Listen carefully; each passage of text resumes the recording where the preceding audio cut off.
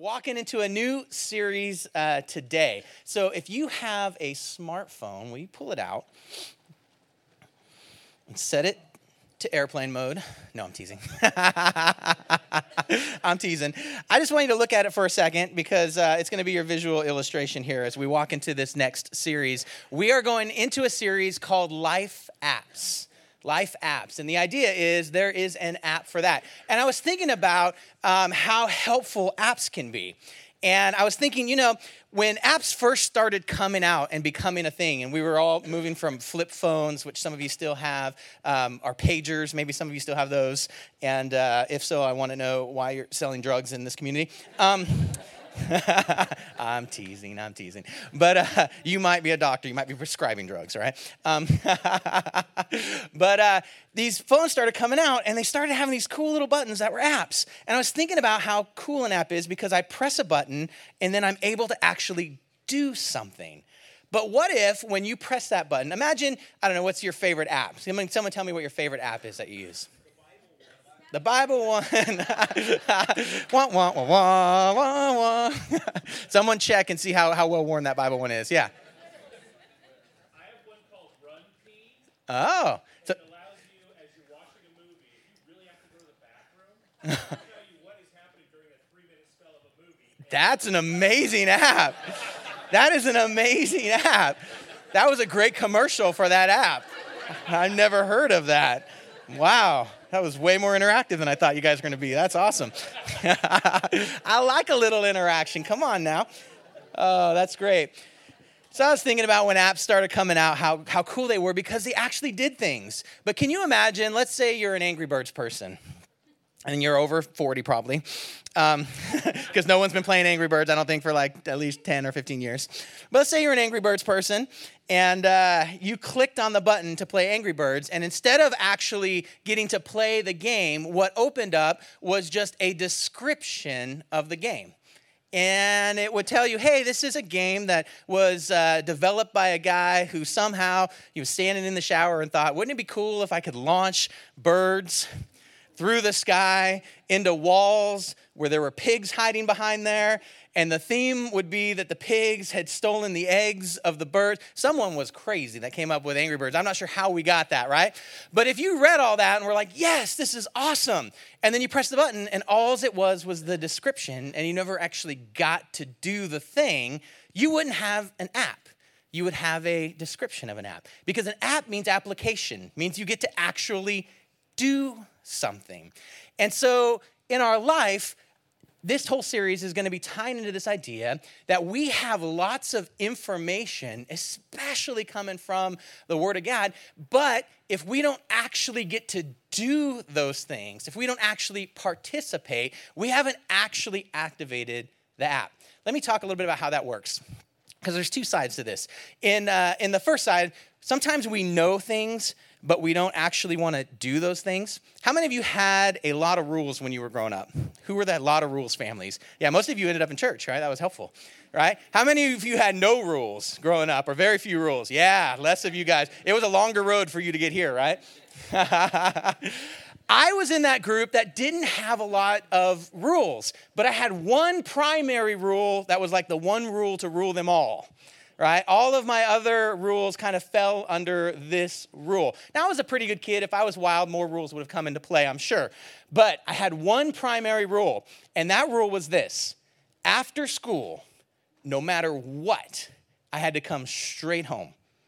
From home, I could launch into any direction. I was free to launch into any direction, but I had to come straight home after school. That was like my primary rule. Now, I grew up when kids could still play, so you could jump on your bike and ride all over town. You could go anywhere. You could do things, right? It was just like expected that kids went out and played and did things. And, I had to come back home by a certain point. But the primary rule was just come home, straight home after school. I didn't understand the rule when I was younger. Now I understand. Essentially, I was like a tornado in the morning getting ready for school. And so my parents wanted me to come home and undo the tornado damage damage before I went and launched anywhere. And you got to remember, this is before cell phones, before caller ID, before pagers if you weren't a drug dealer, come on. You didn't have any of that stuff. So it was nice to actually leave a note. Hey, guys, I'm at so-and-so's house, and here's their number, right? So I had one major rule. As long as I didn't break that rule, I had a ton of freedom. I knew the rule. However, about 8th grade, something happened. I met girls. And I had this amazing opportunity, come on, fellas, where a girl said, hey, you should come by my house after school and hang out. Now listen, I got one primary rule. One. I knew the rule. Guess what I didn't do? Honor the rule, right? As a result, I went over to this gal's house. Nothing that exciting happened. And hung out. But you know what was exciting? When I finally got home. When I finally got home, my world got really exciting. Why? Because I knew, without a doubt, my one rule, but I didn't do it. A lot of times in our journey through our walk with Jesus, we know, come on now, we know. The question is, do we do it? So fast forward, I'm 15 and I turned 16.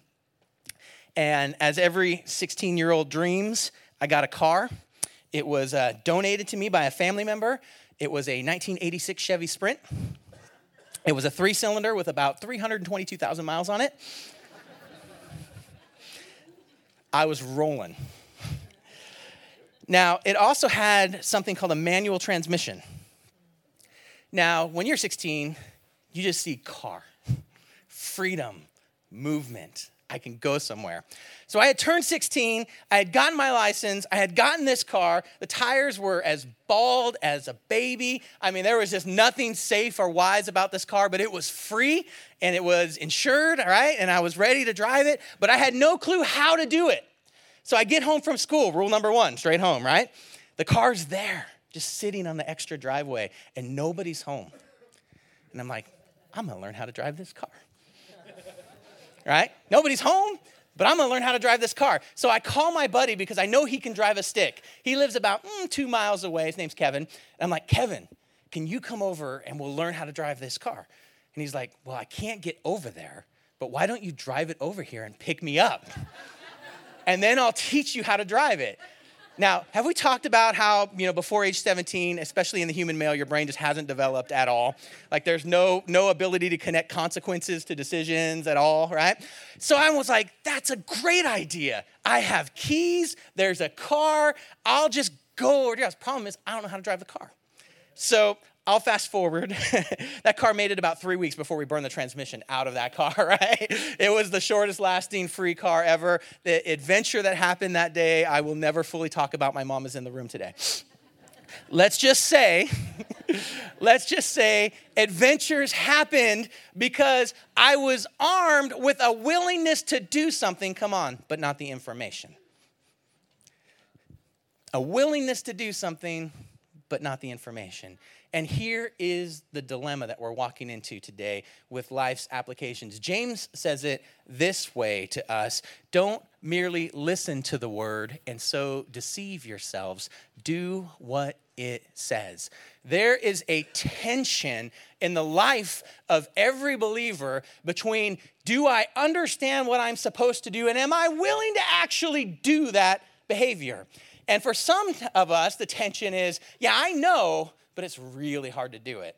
And for some of us, the tension is, yeah, I'm willing to jump in, but I haven't read a book since college or high school or The Catcher in the Rye or whatever. It's like, I'm done with that. So you just tell me, Pastor Mike, what to do, and I'll go and I'll do it. I'm your guy, I'll run.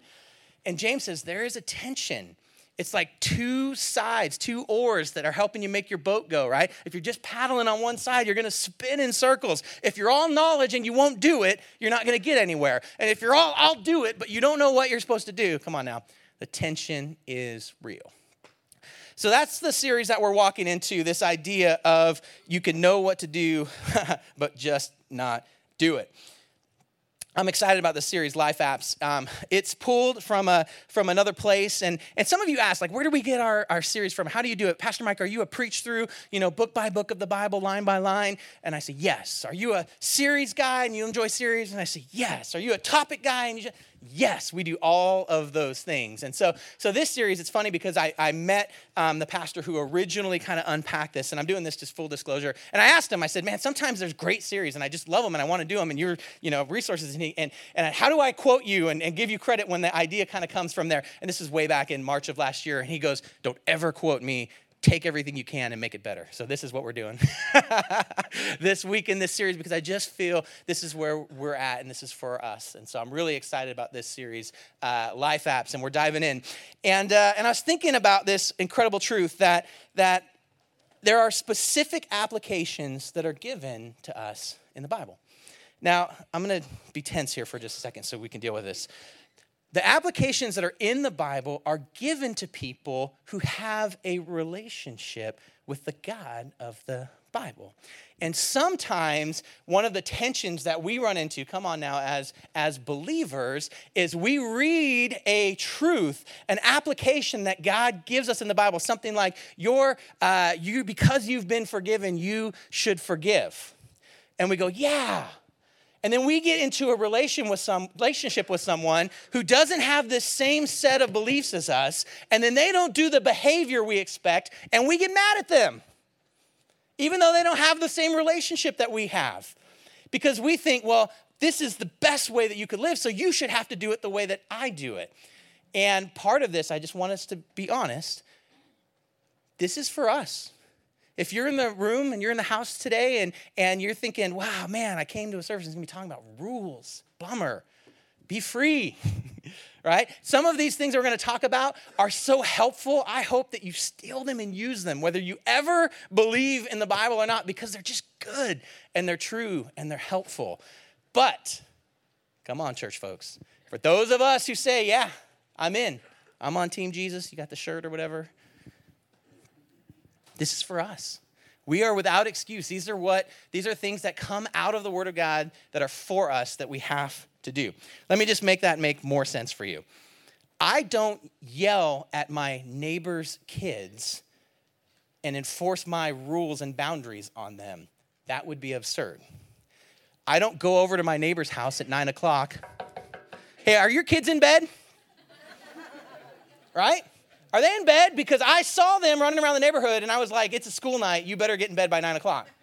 Do you know what would happen? Yeah. Can you imagine if someone came and did that to you? They were like, hey, I told you guys no more watching the 10 o'clock Law and Order. You got to get up in the morning. And they came over and tried to influence your household with their rules. But that's the same thing that we do all the time when we interact with people who haven't received the relationship yet to this word. It's like we go into their world and says, well, how come you don't do it my way? And they're looking at me like, who are you to do that? And so that's kind of where we're walking through. Is this is a truth that's for us. We get to do this way. I was even thinking about the 10 Commandments. Think about the 10 Commandments. If you think about the story of God giving the 10 Commandments, the basic first set of do's and do nots, he did not send Moses into Egypt and say, all right, guys, listen up. These are the 10 things you got to do, and then God's going to get you out of here. He didn't do that. He didn't say, all right, Jewish culture, first things first. Pick one. Honor your mother and father, and then we're getting out of here. He didn't do that. Instead, he initiated a relationship. He demonstrated power and authority, brought them out of slavery into the wilderness. They leaned into a place of dependency on him. He provided food. He provided water. He provided relationship and context for that relationship. He gave them identity. He said, you have a promised land that we're going to take you into. And now here are some things that will help you be the kind of people that can represent this relationship well. Do you see that process? Do you see how important that is? Application always comes after relationship. Always comes after relationship. My rules may be great. I may love my rules that I have for my kids, but I don't get to enforce them on anybody else. You know, there were two people in Scripture that really, really harped on this idea that applying the Word of God was critical, that how we lived it out was critical. And those two guys were brothers. They were brothers. One was James, and one was Jesus. And so we're going to walk through what they said. I always get stuck on James, because to me, James is probably my favorite idea in history of someone who follows Jesus. And here's why. James is the literal brother of Jesus. Not like, hey, we're all brothers and sisters, right? He grew up with the same mom and a stepdad compared to what Jesus had for a dad. But he grew up in the same house as Jesus. They were brothers. They probably played together. They probably learned the carpentry trade together. And I don't know how to tell you this. Does anyone have a brother or a sister in here? Is there any? Okay. What would it take for your brother to convince you that they were God? I just want you to think about that for a minute, because this is James's story. He is convinced. In fact, he's so convinced, not only does he write part of the scriptures, but history tells us he's literally thrown off a roof and killed because he will not recant. He will not change his story. He goes all the way in and says, no, my brother was the Son of God, was God. Now, I don't know about you. I have a brother. He could fly here, sprout wings, and land in my front yard, and I would say, what witchcraft is this? Right? I love him, but there is no frame of reference I can imagine for him to convince me that he's God. But for James to end up convinced is, to me, just the most telling piece of the story of Jesus that there is. I love it. It makes me laugh every time I think about it. I'm like, can you imagine every argument, the entire time of your adolescence, when you go, Mom, Jesus, no, he didn't. Mom, Jesus took my, no, he didn't. Mom, does Jesus, no, and you're just like, you're wrong every time. That is brutal. I can't even imagine that. Poor James. James, I feel you, brother. That must have been rough. So here's James. And James is like, listen. And we know that James wasn't an early adapter either. Early on in Jesus' ministry, and when he returns home and preaches, James is in the crowd of his family who are like, my brother's crazy. He isn't an early adapter. Something happens in Jesus' story. And we know what it is. We know it's the cross, the death and the resurrection. He sees Jesus on the other side of death, and something changes in him. Because early on, he's like, dude, you're embarrassing the family. Dude, knock it off. Dude, don't you know everybody is now angry at you? Because, like, that's James's role. He's kind of taking care of moms, and he's like, big brother's a pain. But something changes in him.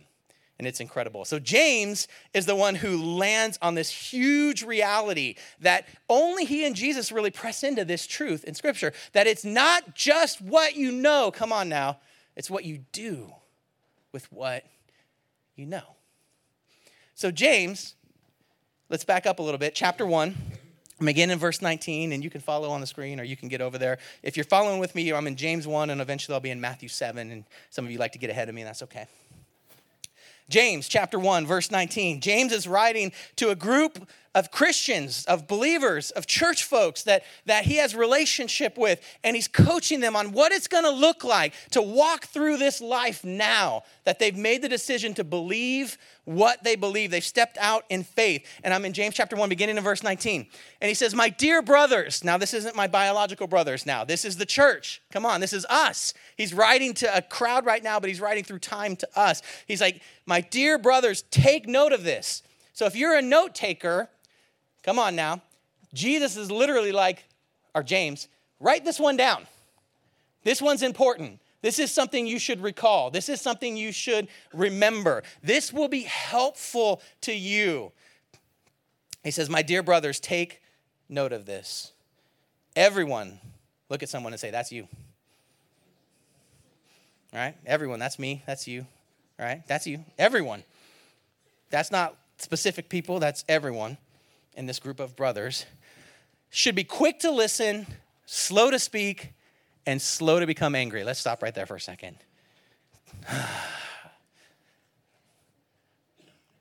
Let's just take a moment and let that soak in.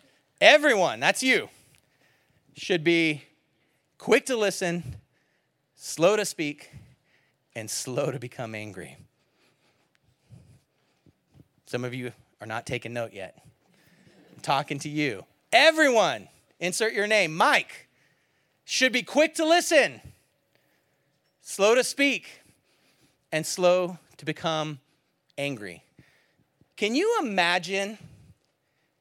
Let's shrink this crowd up. Can you imagine if just people who were followers of Jesus, who were church folks, paid attention to this thing that James said, take note of?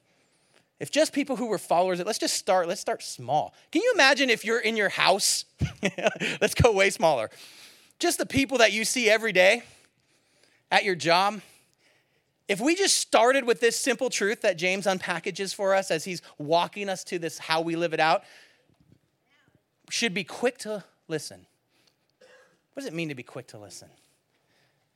James is like, hey, your first reaction when data and information is coming your way is to open your ears. What's the old saying? You have 2 ears and 1 mouth, so you should listen twice as much as you talk, right? Was that the old saying? But he's like, your first state should be, let that information get in your brain before you start thinking about how you're going to respond to it. Let it get in there. Everyone should be quick to listen. Slow to speak. Oh, are you kidding me? We live in a world that is so quick to speak. And whoever speaks first and loudest wins. And if I can shout you down, it doesn't matter if I've heard anything you've said. I just want to speak first and I want to speak loudest. Turn on any channel. Watch any news program. Watch any talk show. Watch anything where actual live humans are interacting with one another. And watch us not do this. And slow to become angry. Uh-oh. Wah, wah, wah. Can you imagine? Because we do the exact opposite. If I were describing just our culture and our time and our world right now, I would say everyone is slow to listen, quick to speak, and in a hurry to get angry. And you would go, yeah, that's exactly what I'm experiencing. That's exactly what I see. And James is like, guys, as we apply the thing that Jesus taught us, we have got to start. Some of you got angry already when I just started talking about who has to follow what rules, right? And you're already just like, what? What? You're already like, you're like typing me an email, just whatever. Go for it, right? You're just already figuring it out. Hopefully you got your phone in like airplane mode so it doesn't come out. Because we did that already. But everyone should be quick to listen, slow to speak, and slow to become angry. And we do the exact opposite. Imagine learning this lesson with Jesus. Imagine James thinking back through his childhood, going, dang it, if I would have just listened. But I didn't listen. If I just wouldn't have piped up all the times I piped up. I'm written down. Matthew got that written down that time I opened my mouth and I was, that's going to be forever. We're going to be remembering that forever, that time I told Jesus, hey, you're crazy, right? That's in there now. Think about yourself. If you were to evaluate yourself on this scale, would you say I'm quicker to listen or I'm slower to listen? I'm quicker to speak or I'm slower to speak? I'm quicker to become angry or I'm slower to become angry? How many of the biggest tensions that you're walking through or have walked through have been because I moved too quickly and I wasn't willing to listen and I was too sure I was right and I was too sure you weren't hearing me and now I'm angry and you're angry and we're done. James is like, hey, just starts right there, guys. Some of you are like, well, you're saying I can't get angry? I'm not saying you can't get angry. God gets angry. All right, I'm made in the image of God. He gets angry. I can get angry. James is like, okay, I know that argument's coming. So let me just make note. For man's anger does not bring about the righteous life that God desires. Hold on just a second there. James is absolutely crushing this simple principle. Yeah, it's okay to get angry, but you can't live there because there is no other side of angry that produces the righteous life that God desires. You have to walk through anger and come out on the other side. If you live there, it will produce fruit in your life that is not righteous, is not what God desires for you. Come on, you know this is true. You know someone in your life whose natural position is angry. Every time you interact with them, it's like they're angry. Hey, how's it going? Oh, this guy just cut me off in traffic. Whoa, how's it going? You're like, hey, it's good to see you again. I haven't seen you for a little while. Yeah, have you been watching the news and you're watching these politicians and you're watching this thing and just like anger is just bubbling out of them. Hey, how's the kids? Oh, if I could just get this kid to listen. Right? And just, it's coming out of them. And you tell me if that produces the righteous life that God desires. It doesn't. You can't hold on to that. Eventually, we're going to, as we get through some of the apps, talk about dealing with some of that stuff.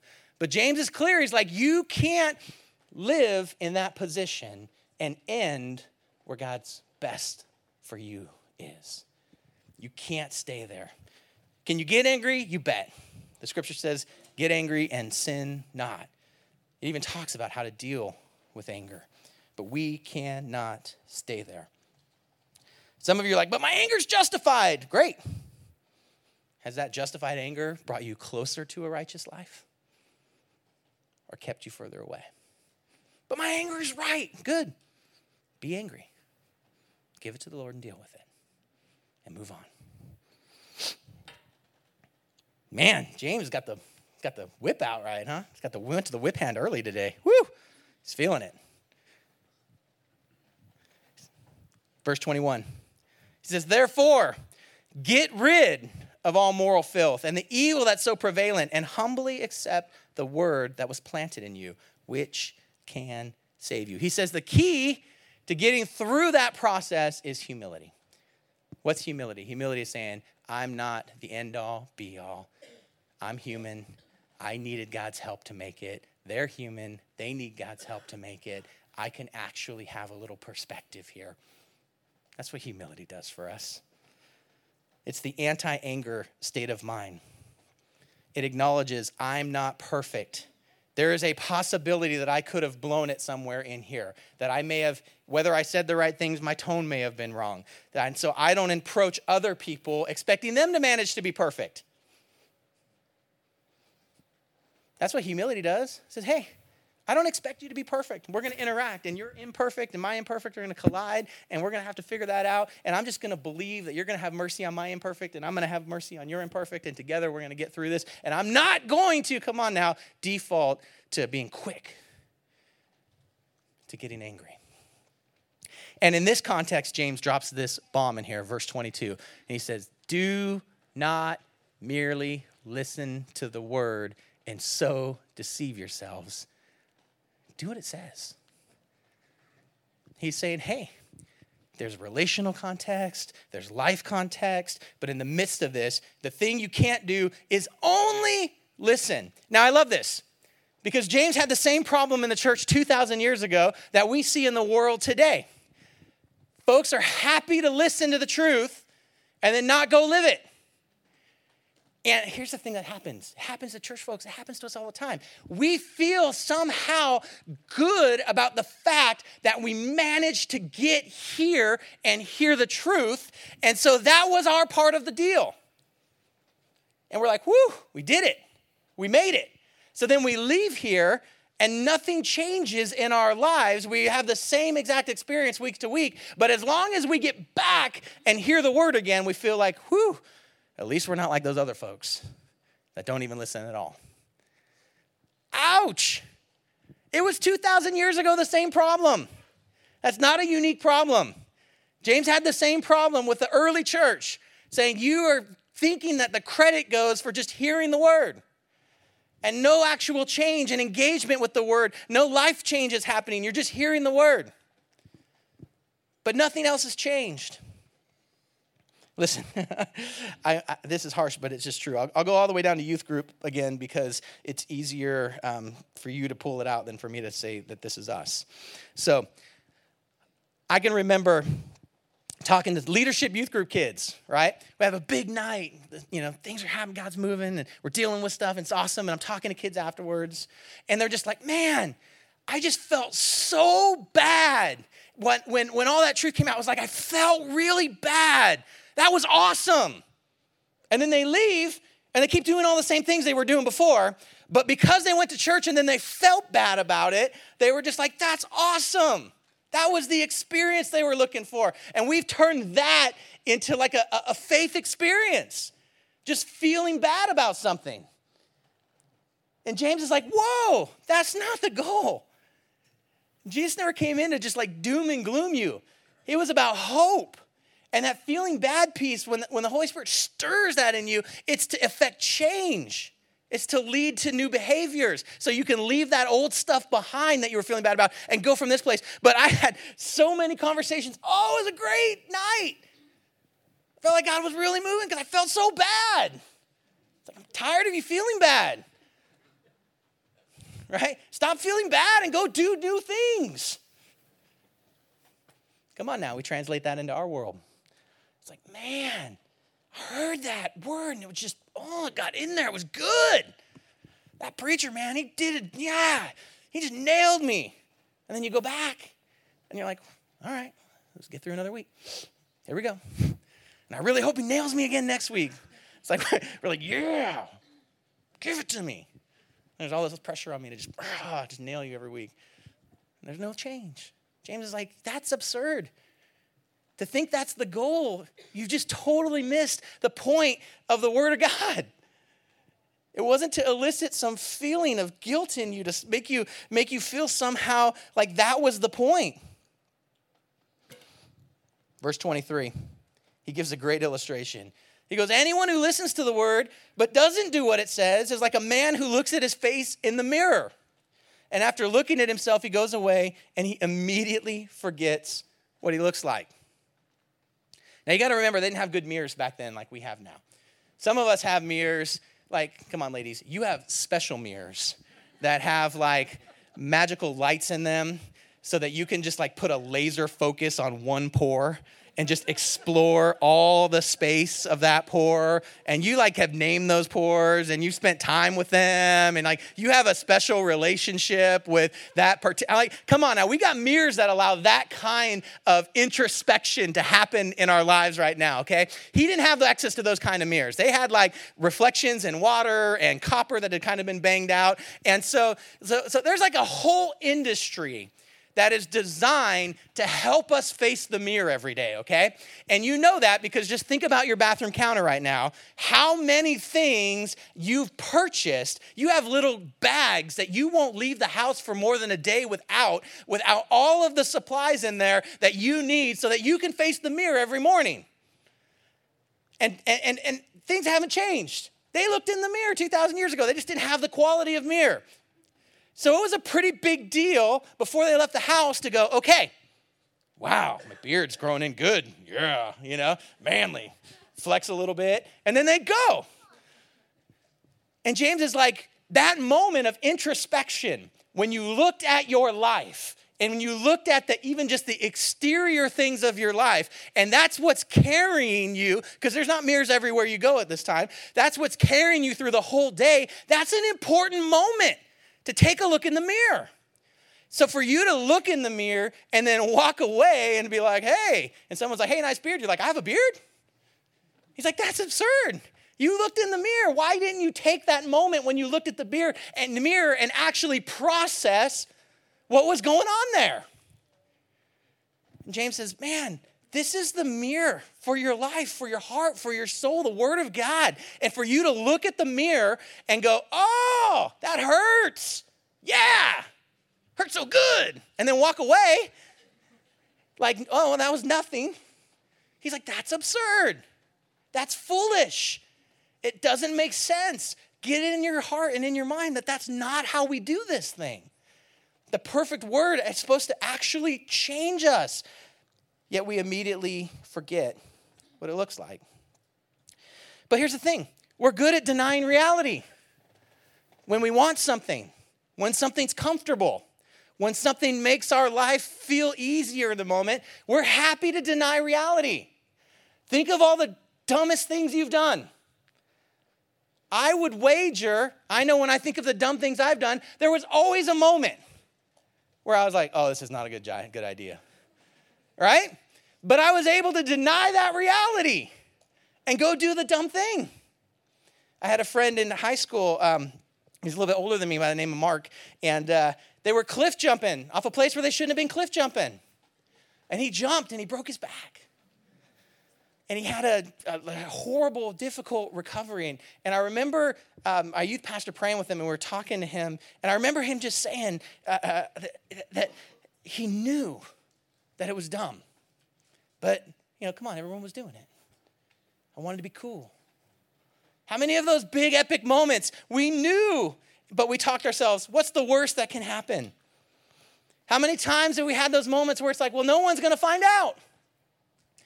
And we talked ourselves into it. I want this thing right now. No one's going to find out. What's the consequence? What are the chances my taxes are getting audited anyways? There's a lot of diverted eye contact in here. Let's just stay there for a moment. Woo! Now I got locked on eye contact. That's amazing. The view from up here is awesome. No one will find out. No one will know. There's a time when the thing just isn't wise, and we're like, well, what's the worst that can happen? I remember just wandering in the woods with a group of guys, just being dumb guys and getting lost and having no awareness. Like, this is probably not a good decision. We have just shorts on and T-shirts, and it's going to be cold out here. We're in the mountains. But, what's the worst that can happen? We're together. Yeah, the worst that can happen is pretty bad, even if you're together. All right? And James is like, when you have a picture of the potential of what can happen, and you just walk away and time again go back into that, you're just like a guy that looks in the mirror, and it's absurd that you walked away and forgot. It is absurd. I can go on and on. James is saying you got to listen to this advice and not just walk away. Here's the thing. We've all been there, where we saw someone who was a professed follower of Jesus, and then we saw what came out of them, and we're like, oh no, that's embarrassing. Oh no. Where was the moment they walked past the line and just said, it's okay? That kind of thinking is the kind of thing where we turn on the TV and you're like, how did you find this one person to interview? Like, you must have walked through the crowd and said, please tell me you're a Christian. Please tell me you're a Christian. Good. Let me test you for a second. Oh, good. You're going to say something absolutely insane. Let's put you on TV. Right? And then you watch and you're just like, oh, why? Why? Why? Because they've heard this, but they're not willing to do what it says. So they're armed with information, but their behavior is out of control. They're armed with information like, I should love my neighbor, but their behavior doesn't reflect that. They're armed with information that says, don't judge someone who's outside of the church. But they're like, I'm pretty good at judging. Like, that's one of my good gifts. So I know it's in there, but I'm not going to do that. I'm just going to go ahead and judge, right? And then they get on the news, and we're just like, oh. Chapter 1, verse 25. He says, but the man who looks intently into the perfect law that gives freedom and continues to do this, not forgetting what he's heard, but doing it. How many times does he have to say? You have to actually do it. He will be blessed in what he does. Now, this is interesting because I didn't grow up thinking that laws gave freedom. That's a little counterintuitive. My default instinct is more rules means less freedom. But James is like, God's perfect law actually gives you freedom. Do I believe that? I don't know. Let's explore some of it. How about what God says about giving and tithing? And his model of your first fruits, trusting him with those things so that he can unleash provision and blessing in your life. I didn't believe that for a long time.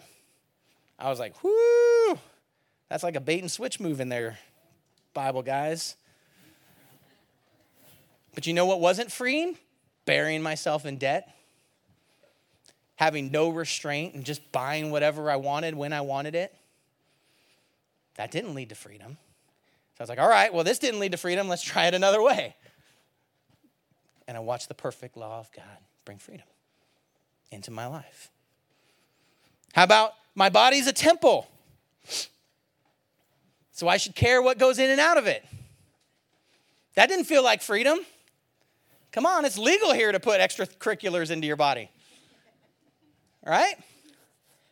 Yet how many folks do we know battling a situation that is less than free? Why I had all the freedom in the world? God's like, yeah, but your body's a temple. You should care what goes in and out of it. It didn't feel like freedom. It didn't feel like freedom when I was 15 and 16, when I was 17. Come on, once I could drive. That didn't feel like freedom at the time, but you know how free it is to have never had that stuff in your system. You see, his perfect law brings freedom. Don't believe me yet? Let's talk about marriage. How uncomfortable can we get? All right, you're 15 years old. No one's home after school.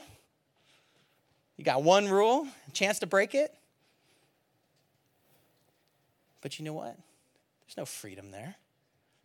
You think back. You know, some of you are the person. You know the person who had the most wild high school and college life, and you look into the future in their marriage and where they're at right now, and you ask them if they feel like they have more freedom because they went and explored all of that space.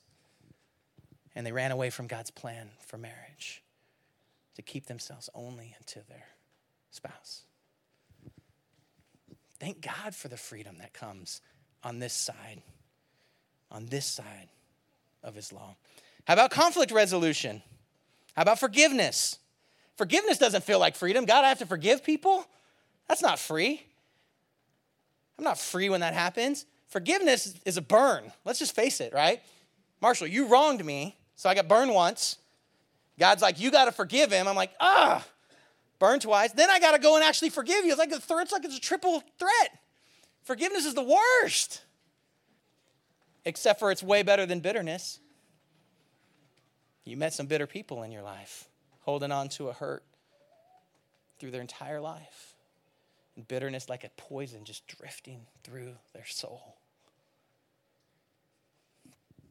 Conflict resolution, Matthew chapter 18. Come on. The Bible gives a pattern for how do you deal with it. If your brother sins against you, go and show him his fault. Just between the two of you. If he listens, you've won him over. But if he doesn't listen, take along one or two, so that in every matter it may be established by the testimony of 2 or 3 witnesses.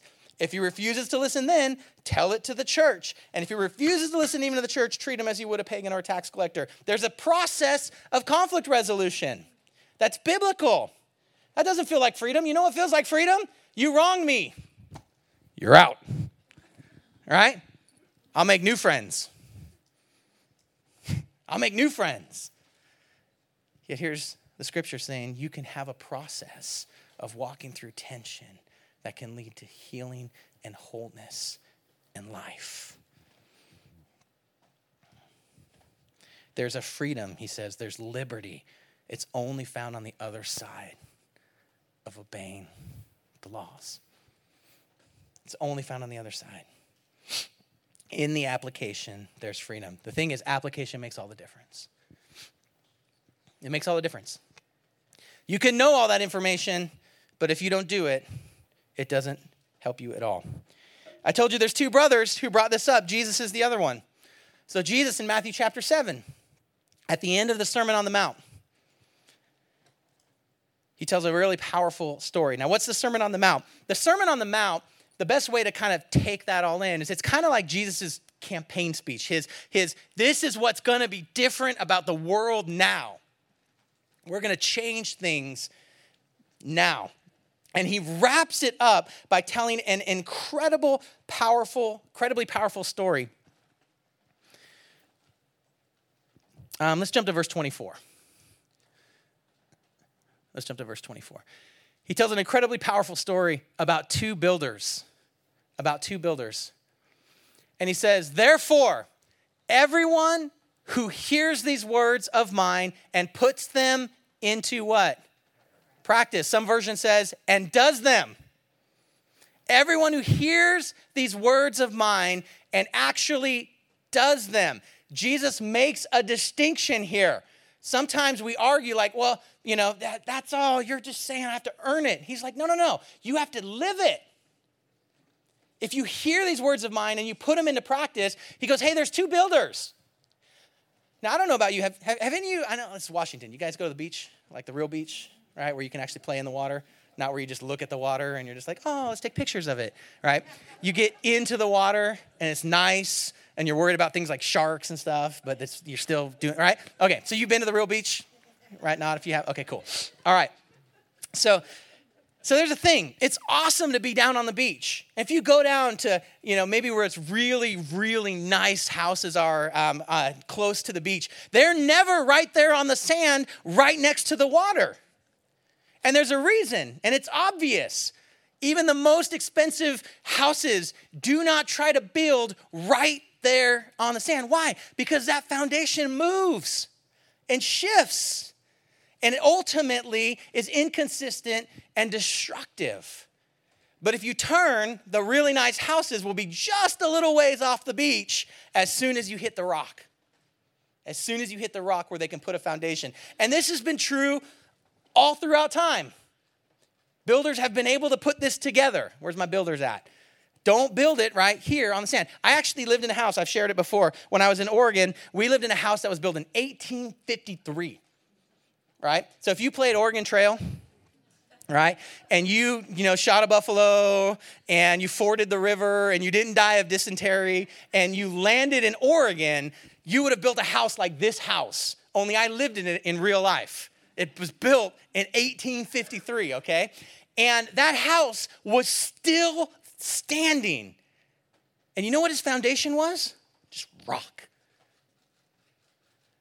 And it had been through storms. It had been through all kinds of weather, but its foundation. Now, you could walk uphill into the kitchen, right? And you could glide down into the living room. That thing there was an adventure in that house, okay? It was an adventure. There's no joke. But it was still standing. It had been beaten by storms and weather and stood the test of time because it was built on the rock. And Jesus says, therefore, anyone who hears these words of mine and puts them into practice is like a wise man who built his house on the rock. The rains came down, the streams rose, and the winds blew and beat against that house, yet it did not fall because it had its foundation on a rock.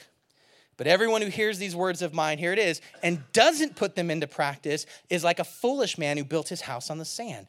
The rain came down, the streams rose, the winds blew and beat against the house, and it fell with a great crash. Let's stop right there. The same storms came to every house. The same pressure, the same conflict, the same scenarios. There was no provision allotted to the wise builder that he wasn't going to experience the storm. What was provided is the anchor and foundation of his house because it was birthed out of actually doing what Jesus said that it would stand. That's amazing. That promise that he gave right there is still true today. I heard this crazy example, and it just made a ton of sense to me, and we're close to wrapping it up. I'll bring the band up here, and we'll get done. But it was an example, and it just resonated with me. It was, imagine a dad. He's got a few teenagers, and it's garbage day. Come on now, the whole point of having teenagers is garbage day, right? Like if I'm still doing garbage day when my kids hit their teens, I've failed, right? And he leaves a note as he heads off to work, because the house kind of stinks a little bit right now. Garbage is piled up and not everything has gone out. And he leaves a note on the counter and he says, hey, this is your father. What I need from you today, before you leave the house, because it's garbage day, is to go and gather all of the garbage, put it in the bins, take it out to the curb so the garbage man can take the garbage out of the house. He goes to work. And when he comes home, As he pulls up, he sees an ominous sight. There's no garbage cans out in front of the house. He sees the neighbor's garbage cans. They're out there and they're empty. And there's a moment of hope where he's like, well, maybe they brought him in. Why are you laughing, parents of teenagers? And he walks into the house, and there's that familiar aroma of too much garbage that's been piled in on the house. And he looks, and there at the kitchen table are his teenagers. And the kitchen table is piled with books and paper, and they're writing furiously. And he goes, hey, what's going on? And they say, Dad, it was so amazing, your request that we take out the garbage, that we didn't go to school today. We stayed home and we began to study how the garbage system started in America. And we found out who the originator of creating that was. And did you know that there was a garbage system in the Bible? And we figured out that the garbage dump, Gehenna, that stood outside of Jerusalem was actually a metaphor for hell. And we've been studying, and we've learned, I know how to say garbage in the Greek now. And I've become an expert on garbage. Thank you so much for your letter. Your letter was written so well. All of the prose was in the right tense, and it was beautiful. My life is changed because of the letter. I've spent so much time studying. And Dad's like, why didn't you take out the garbage? And we do that with this, with Dad's letter. We dive in and we study and we mine for truth and we pull out all of this great things. And some point, God's just like, hey, what if you actually did some of that? Can you imagine the difference in the world?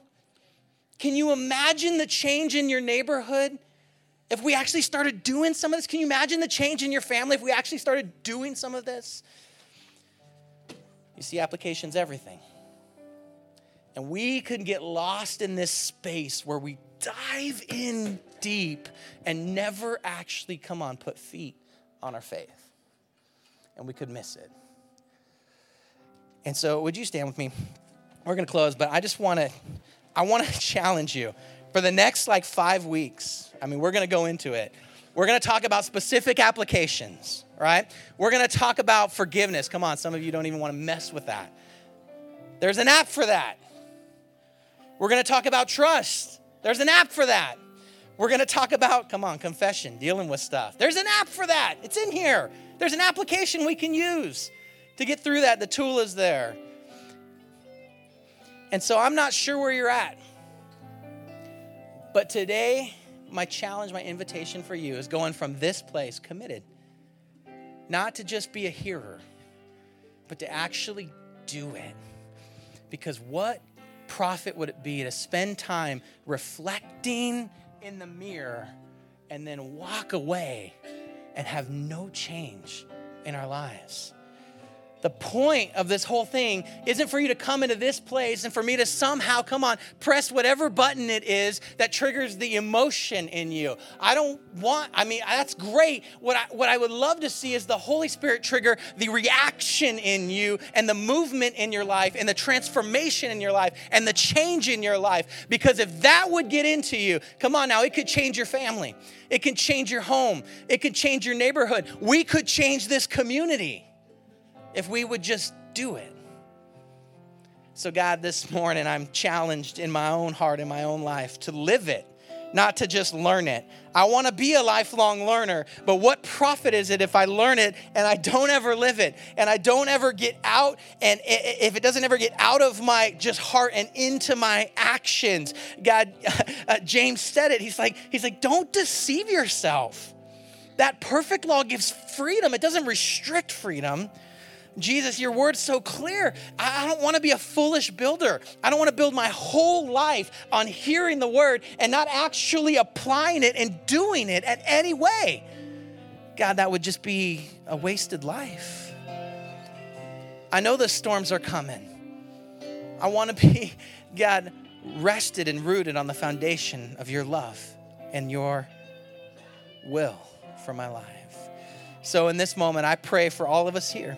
I pray that we'd be stirred this morning, not just stirred like, ooh, that felt good, and then we missed it. Come on, that's not the point. We'd be stirred into, God, how do I live it? How do I learn it? How do I apply both pieces where I not only learn it, but I actually live it? And what does that look like today? God, I pray in the next several weeks as we walk through this, you challenge us. I pray our hearts would be soft. I pray our minds wouldn't be hard. Our minds would be soft. We'd be open to the conversation. And I pray that the transformation that comes out of this would be life-giving in our own lives, in our own families, but even in this body, I pray. And we thank you for it in the name of Jesus. Amen.